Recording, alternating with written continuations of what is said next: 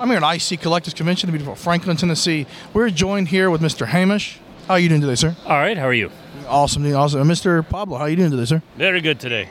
Awesome. You've got this awesome Ectomobile here. It's kind of a themed mobile. It's a dark mobile. Can you talk about that, about how that all goes about? What y'all do with that? Okay, well, we wanted to create a different kind of themed Ectomobile, so we call this the Ecto Dark. It's made from a 1939 prototype from Cadillac LaSalle of an ambulance funeral car. It was one of 3 prototypes made for the 1939 World's Fair. Of the 3 cars, one has disappeared off the face of the earth and nobody knows what happened to it. And her other sister can be seen chasing Sean Connery and going over a cliff in a movie called Dr. No, which was the very first James Bond film.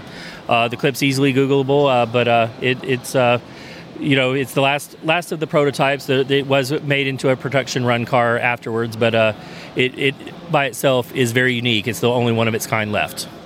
Wow. And y'all in characters. You have characters that go along with this. Your character's name is? My character is Dr. Elam Spengler, great-grandfather to the Egon Spengler seen in the Ghostbusters movies, maybe a little alternate reality.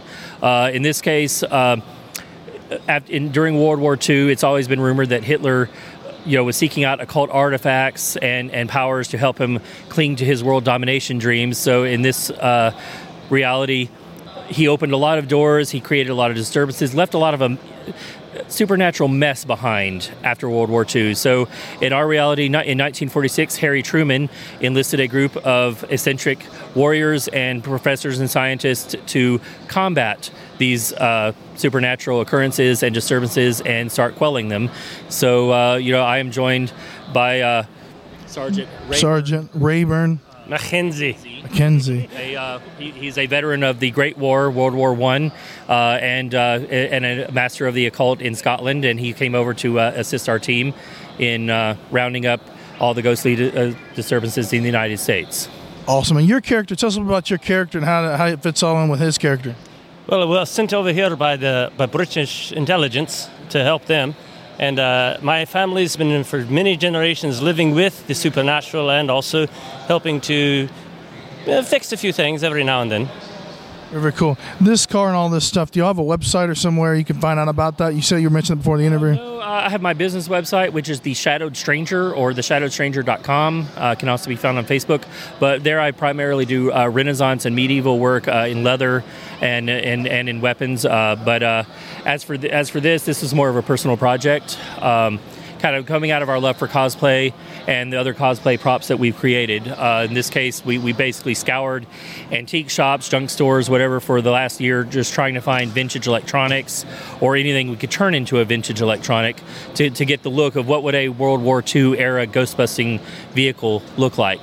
Side question, how long did it take you to put all this stuff together on the hood? And was there any restoration you had to do with the car or anything? The car itself was in pretty rough shape. We know that it had once served as an ambulance in a New Hampshire town, and that at least one haunted house has had it.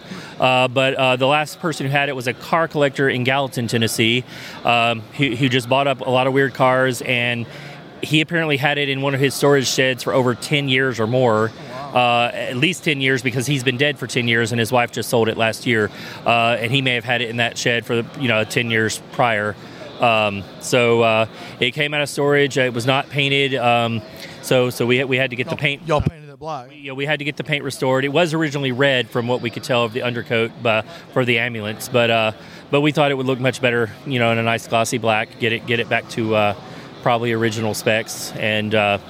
But yeah, so we've done that, had some engine work, still hoping to do some restoration of the chrome and some of the other items, but it does not have the original engine.